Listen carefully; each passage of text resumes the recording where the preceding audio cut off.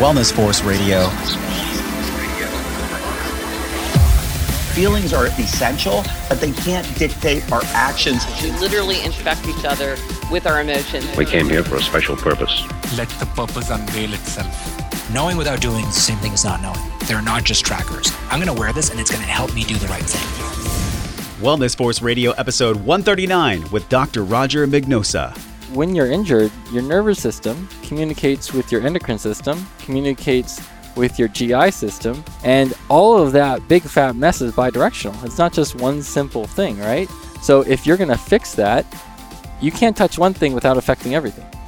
The essentially difference between integrative medicine and traditional medicine as we know it, I think it's a philosophy. It's a philosophy that the body can fix itself if we give it the right stuff, as opposed to saying the body is screwing up. Because I don't think the body responds in a negative way. I think it's trying to adapt all the time. What's up, my friend? It's your host, Josh Trent, and welcome back to another episode for your weekly access to global experts in all things wellness as we discover the physical and emotional intelligence we need to live life well.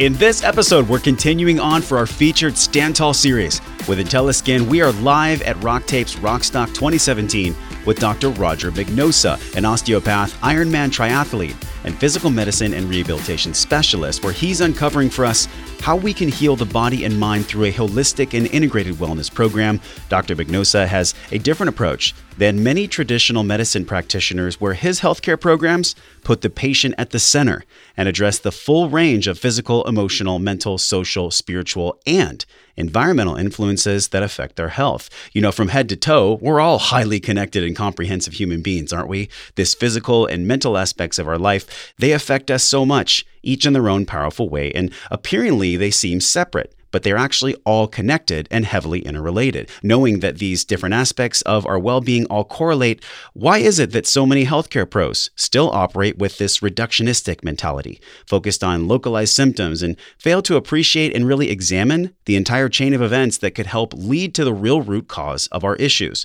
We go over that in this interview, and make sure to head over to the show notes page today at wellnessforce.com/139. Learn more about Dr. Mignosa, explore all the takeaways from this podcast, including his story about how he went on his own path of healing, along with the help of Dr. Tim Brown, to transcend the mental and physical pieces to become one of the most sought-after medical professionals in our country. Okay, no further waiting. Let's drop in with Dr. Mignosa live at the Rockstock event in Huntington Beach. Well, let's talk about how your road actually brought you here, but I have to ask you this question because you seem like you're a very open person. Mm-hmm. How would you actually define physical and emotional intelligence? Like, what does that look like to you? I think you can use a lot of platitudes and say words that may sound good but not mean much. I really think a lot of it is openness and the ability to have a lot of choices with any given situation or obstacle. So say you have a bad event happen in your life, whether it be a physical injury or an emotional trauma. How do I respond to that? If you only have one thought in your life that you can do, that's not really a healthy outcome that you're going to have, because you're limited by your one choice.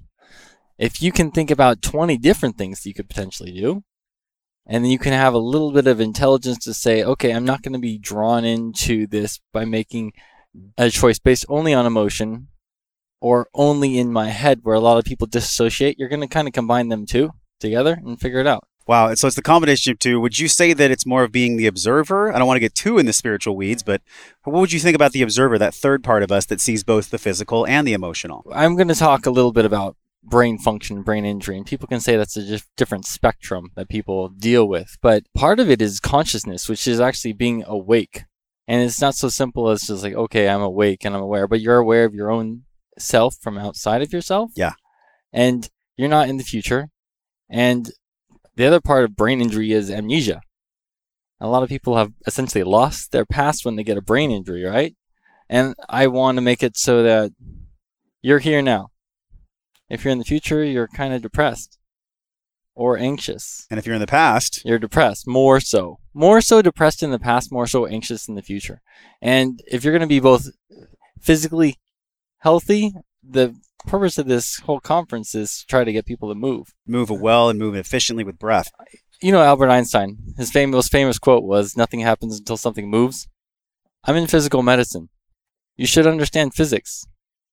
Like, physical medicine is based upon movement. And a lot of times what we do is we see in medicine that we teach structure.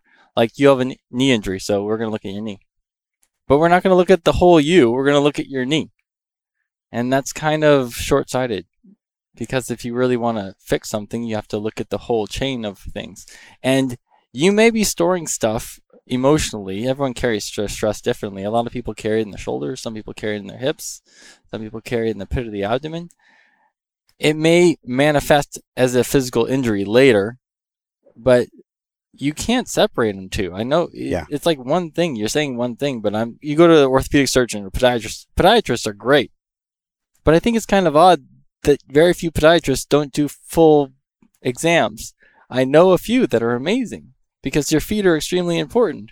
But how come it's 2017 and we still have doctors that just isolate in one part of your body? Well, I mean, you could say the same thing about doctors where I think it's 2 days or maybe 4 days of nutritional training in medical school. So there's old paradigms that are being shattered right now. I love the one that you're shattering around brain health. Yeah. Before we get into brain health in your story, though, Tim actually worked with you when you were a high school student. Yeah. Now you are setting this new precedent in healthcare. Just give us the quick story. We're here celebrating this partnership with IntelliScan and Wellness Force. So tell us about that connection with Tim. Tim told me at a very young age, he said, Roger, if you're interested in going into medicine, become the doctor that you would want to go to. And it really stuck with me and it made me think, obviously, I want to give something to someone that I would want to receive. And that means I need to study all the things that I need to get better. So all those nutrition studies, all those exercise physiology books that you read, they're not based upon getting a grade or school. They're just based upon, I value this. And that's where the matching kind of goes in. That's how I found Tim, essentially, because you want to go to someone who shares your values. Because if I value something, I'm going to ask you about it. If I don't, I'm not really going to care. I'm going to be, there's a degree of apathy where you're just going to be like, okay, well, this is my checklist of things that I want to do. And you may not ask an open-ended question because you're scared that that answer is going to take too long to figure out. You're just going to be like, I can read that in the chart. I'm not going to ask, but I can never get anything from the chart. Because health goes way beyond just the chart. Yeah. So we're looking at the whole being, the whole person. We can't just go to a segmented piece. Like you said about the podiatrists, you know, if people are podiatrists, then we have to look at the foot connected to the rest of the body. Yeah. Talk to us about your injury, though. I mean, you worked with Tim for how long? And what injury did you have that you transcended? How'd you do that? I landed on a bar and high jump when I was a kid, and it manifested as hip injuries about a year later. And I went from doctor to doctor until I got to this orthopedic surgeon that was really prestigious, and I was really excited because he told me, you know what? You're going to get better. I'm going to do this, this, and the other thing. And he gave me a lot of confidence, but he didn't really give me the tools. And what ended up happening was I was 16, 15 years old, went through the whole progress, and it didn't work. There were certain things, and I started doing all my own research and figuring stuff out, like, okay, there's this nutritional component to it, there's this exercise component to it, and I want to fine-tune it. And when I came back to him and gave him all of my ideas about things that I could fine-tune, instead of being open to it, he was kind of shutting me down, like it was an insult to his intelligence. That wasn't the intention. So he basically just told me that you should give up running. And I said, yes. I'm 16 years old. Really? At 16, you were told, don't run anymore. just quit. Just quit. I'm so like, you were really challenging his paradigm because he was looking at life through a different lens. I think a little bit of it was that he wanted to put a simple solution to a complicated problems, and it didn't work. Instead of being like, you know what? I don't know 100% of what's going on, but maybe there's someone else that can help you. Instead of saying that, he made me basically like, this is your death sentence. Yeah. And then the experience with Tim was totally different. I went to him, and he's like, well, these things, which weren't even addressed before, need to be in place for you to get better. What were those things? What were those things that need to be addressed? Some things that weren't even related. Some things that were related to breath. Some things that were related to posture. Some things that were related to actually doing a more in-depth physical exam, not just looking at my hip. And basically things that, it was 20 years ago now, but it opened my eyes to the idea that maybe we're not doing enough just looking where you're hurting. After only a short amount of time with him, you're 16, you heal pretty fast. Sure. Right? I mean, hormones are on your side at that point. I mean, you really have good plasma. Like, that's how you heal. And within about 6 months, I was back on the cross-country team, and I was the fastest runner on my team. Like, and that's why it was so hard to actually not be able to run, because you have a huge part of your identity when you're a kid. We still connect to that identity, whether we're a weekend warrior, whether we're a CrossFit athlete, or just a runner, anyone at any age. And so I feel like when people go through an injury, there's a massive psychological component to that, as well as a physiological component. So when you work with Tim, was it physiological and psychological? That's actually funny that you actually mentioned that, because one of the ideas of the orthopedic surgeon was to give me an antidepressant to lessen the sensitivity of my nerves. And what it really effectively did was put me to sleep.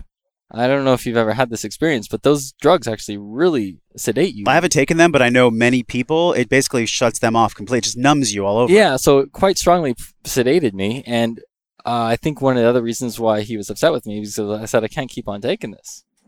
And the whole thing is that when you're injured, your nervous system communicates with your endocrine system, communicates with your GI system, and all of that big fat mess is bidirectional. It's not just one simple thing, right? So if you're going to fix that, you can't touch one thing without affecting everything. So we should be working to wake those nerves up, not to sedate them. Yeah. The essentially difference between integrative medicine and traditional medicine as we know it, I think it's a philosophy. It's a philosophy that the body can fix itself if we give it the right stuff, as opposed to saying the body is screwing up. Because I don't think the body responds in a negative way. I think it's trying to adapt all the time. But these 3 core pillars, breathing, we have to do. We have to eat high quality nutrients, and we have to sleep. Yeah. If we're not doing those things, then we can't really move effectively. We can't really be aware of our physical intelligence. So how do you put that in your training, those blocks, those pillars? Tell us about your approach to this. Every day, every one of my patients says the same thing to me, and I say the same thing to my patient. They say, Dr. Munoza, this is hard. What I'm trying to do is to teach them a pattern which is different than they've been learning their entire life in breath, in motion. And that is hard because you have had a habit for a long period of time, right? So my main approach is, number one, I take a lot of postural screening pictures of patients, and then I want them to see themselves from my eyes. Because how can you change if you don't see anything that's wrong, right? And I don't even like to say it as it's wrong, because I'd rather look for something that's right than something that's wrong, and us be striving towards fixing something. Because a lot of the time, that's, I think, the direction of medicine is like, all right, this is a symptom, let's get rid of it. Right? I say, you know what? You have these things working for you. We just need to work on these to bring it up to par, to make it better. Right? It's a different thought. And when you looked at how that affects the endocrine system and the GI system, any kind of clue will lead you back to the root. A lot of times, though, people will try to band-aid some type of symptom. Yeah. But really, we're talking about getting to the root here. Yeah. But how do you approach the root? Is there kind of a grand check or maybe a blanket system that you apply when you start working with people? The thing that I would look for is a matching component. This is kind of complicated to explain, but people have physical health, people have physiological health, and people have mental emotional health, right? So from a physical standpoint, you have to use a lot of physics. You have to restore physiological motion, which means that you have to improve the mobility of issues and the motility. Now, mobility and motility are two different things. Mobility means I can move my elbow. Motility means that there's an inherent motion of that elbow. And that motion is related to all the fascia and all the diaphragms that are already moving within the engine of your heart and lungs.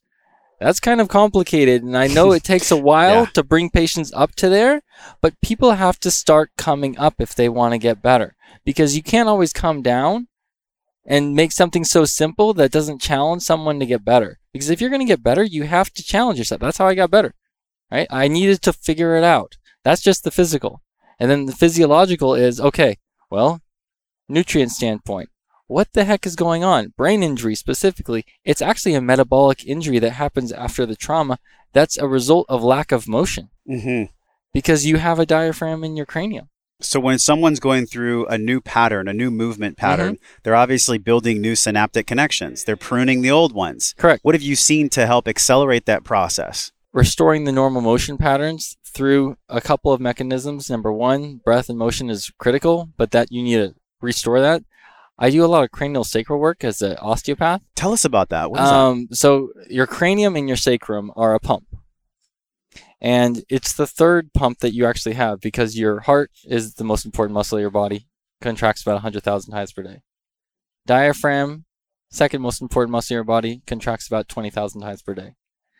Your cranium has a flexion and extension moment, which is basically your internal ocean, which is made by your cerebrospinal fluid expanding and contracting about 12 times per minute.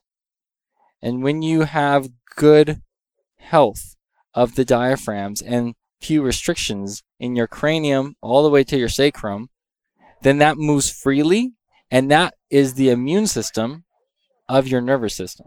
The internal ocean. I have never heard that before. I Yeah. love that analogy so much. How do we increase the flow and the freedom of our internal ocean? Exercise is the best thing that you can do. Yeah. Exercise, in actual fact, varying the intensity of exercise. And that's why there's that simple statement that if you're going to do something the same thing all the day, every day, again and again and again, it gets boring, right? Yes. So variety is the spice of life. So in exercise, we should have variety as well. Variety not just in what we're doing, but also in the intensity. Because that intensity can vary how our nervous system is responding to adapt to whatever the heck it's dealing with. From a standpoint of things that are complicated, if you've had injuries and you need to correct them, cranial osteopathy is phenomenal. This craniosacral therapy, I've heard it a few times. The length of time, though, obviously depends on the injury of the client, of the injury of the patient, right? But Correct. is there a window for people that have become defeated? I mean, how can you pull somebody out of 6, 12 years of being defeated physically? Do you know, people ask me the same question every day, right? One of the main things they say is, how many treatments is it going to take for me to fix this? When can I get Right? better? Right. Like it's a mathematical equation. And the answer, which is simple and complicated, is it depends on the density of your habit or restriction or injury. Everything's a spectrum. If something was very, very minor, then we're not going to put much effort to correct it to get it back to neutral. But if it's really serious and you've had to deal with this for a long time, it's going to take more work. And the patients who appreciate that and understand that, they're going to put the work in if they really want to get better. So there's the physical modality, there's the psychological modality.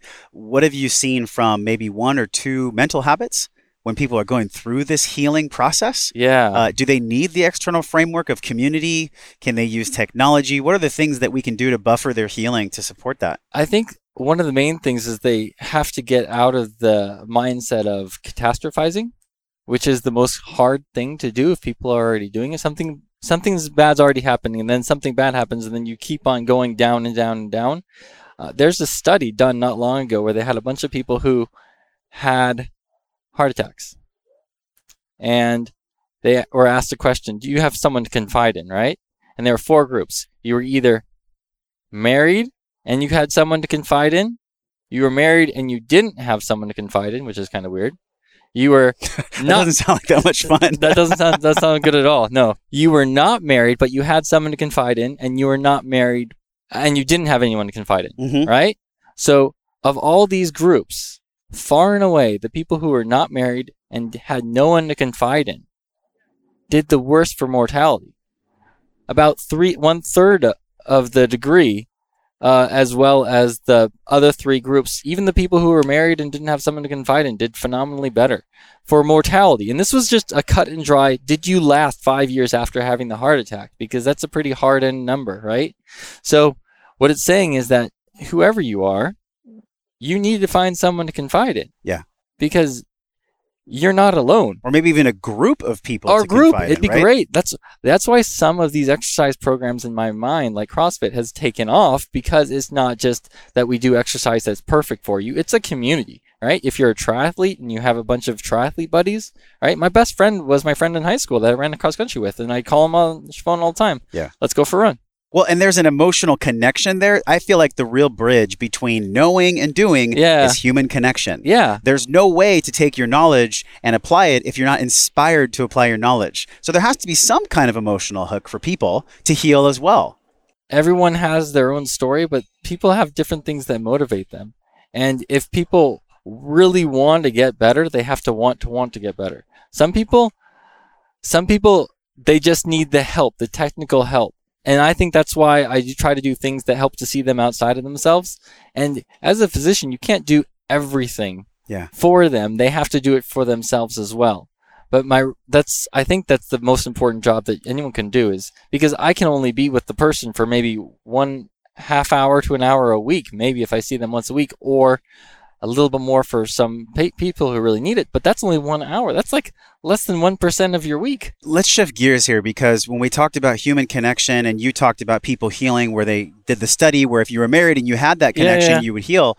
The opposite of addiction is also human connection. Yeah. We look at the opioid crisis that's in the country right now.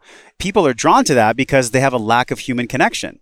It's not because it's so addictive itself. I mean, yes, it is highly addictive, but so is not having a support system around you when that's always at arm's reach. How do you feel like we can transcend this? I think that they need a different social structure, because we think that medicine is, you go with someone, they fix you, you go home, right? I don't think that that's medicine. I think that medicine is agriculture, medicine is social policy, medicine is your community, medicine is all those things that are feeding it. Like, you respond to your environment appropriately. And if you're not responding to your environment appropriately, there's something terribly wrong. Something's going wrong, right? So when you're talking about what drives people to do opioids, I think some people have legitimate pain. Yeah. And that pain isn't just physical. And what I found in people who say they want to increase their dose, right? Then they come to you and they're like, oh, I need to increase my dose. It's usually something to do with an emotional component of anxiety most commonly. That's why they need to increase the dose. The most commonly written drugs are pain meds, anti-anxiety meds, and sleep meds, inpatient in the hospital. So if you keep on throwing pain meds at it and it's not working, you don't just throw anxiety meds at it. You treat the anxiety to figure it out. And I worked in a rehab unit when I was in residency, and we had physical therapy, occupational therapy, psychologists, and we had a recreational therapist. And they also had community. And have you ever worked in a Veterans Affairs hospital? It's a phenomenal experience, because if you go to the VA hospital, there's 4 people in a room, right? If you go to a really prestigious hospital that has lots of money, you'll have 1 person in a room. Who do you think you would do better? The person who has their own room, or the people who have 4 people? Because these 4 people, they're all unhealthy and not doing good. The people who had 4 people in the room, when someone left because they were discharged, everyone was sad to see that person go. Yes. Because they actually formed a community within the hospital when they were ill. And it was kind of amazingly touching when you're there and you're like, these patients were praying for each other. These patients were concerned about their neighbor. And I think that just because they are affluent, they didn't have better outcomes. This is the secret sauce. The secret sauce is very proactive, intelligent healthcare models combined with human connection. I think it's all integral there. And my curiosity is this next wave. I mean, I feel like what you're doing, especially with your story and just everything you're up to right now, it's this new wave of healthcare. It's understanding that somebody from the teeth to the toe is a comprehensive human. There's more than just treating the foot or the knee or even the GI. It's all connected. How do you think we're going to connect all these pieces as we move forward? It's a really big question. So no pressure. Just solve all the world's problems here for a moment. You can solve your own problems. And I think I've been on a lot of committees, conference calls, trying to figure out these same things with a lot of really intelligent people on the conference call. And we need to teach people to be at the driver's seat and to be in control. And I think as practitioners, we need to throw our ego out the door and collaborate as much as we possibly can. And we need to build a system that fosters and rewards that. Because there's no reward for collaboration right now as the system sits. So people are protecting their territory, and that's really dysfunctional for improving the health of a community. By no means am I saying that these people are doing something that's horribly wrong, because right now it's so difficult and there's many barriers that are put up in front of them. Everyone has a different electronic medical record. Sure. Do you get paid for extra time? What insurance codes work for what treatment? And that's why I think when I said in the very beginning, we need to bring patients up, not just come down to them. I think we actually need not just to have physicians, but we also need to have community educators. We need to put this in the schools. We need to make it so that we have educational programs that are just like going to a university to learn a skill, to teach people how to take care of the issues. Because a lot of people have community issues, right? How common is back pain? Very common. How common is heart disease? Unfortunately, very common. How common is anything under the sun? There's this guy named Dean Ornish. He put a program together for heart disease. And his rates of success are around 90%. You know what the rate of success for traditional cardiac rehab is? What is it? Around 30. Wow.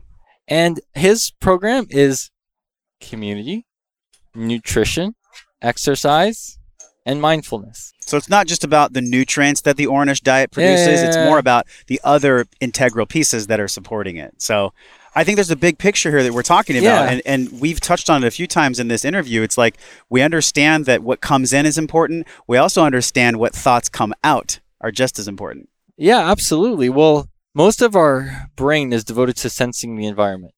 When we think about really amazing athletes, they're really good at sensing what's going on around them. And everyone's an athlete to a degree. If you have a body, you're an athlete. Yeah. That's Bill Bowerman's famous saying, the guy who started Nike, right? So what's coming in is actually this internal talk that when you talk about in and out, I kind of think if it's all the same, because really, how negative are we on ourselves?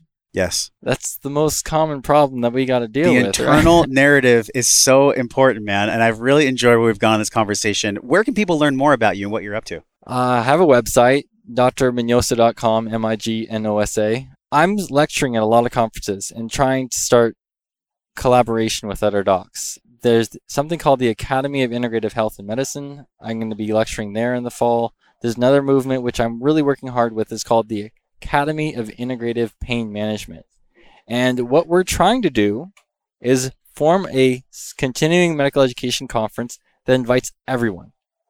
We don't care if you have great credentials like MD, DO. We don't care if you're a DC, a licensed acupuncturist, a nurse practitioner, a physician assistant.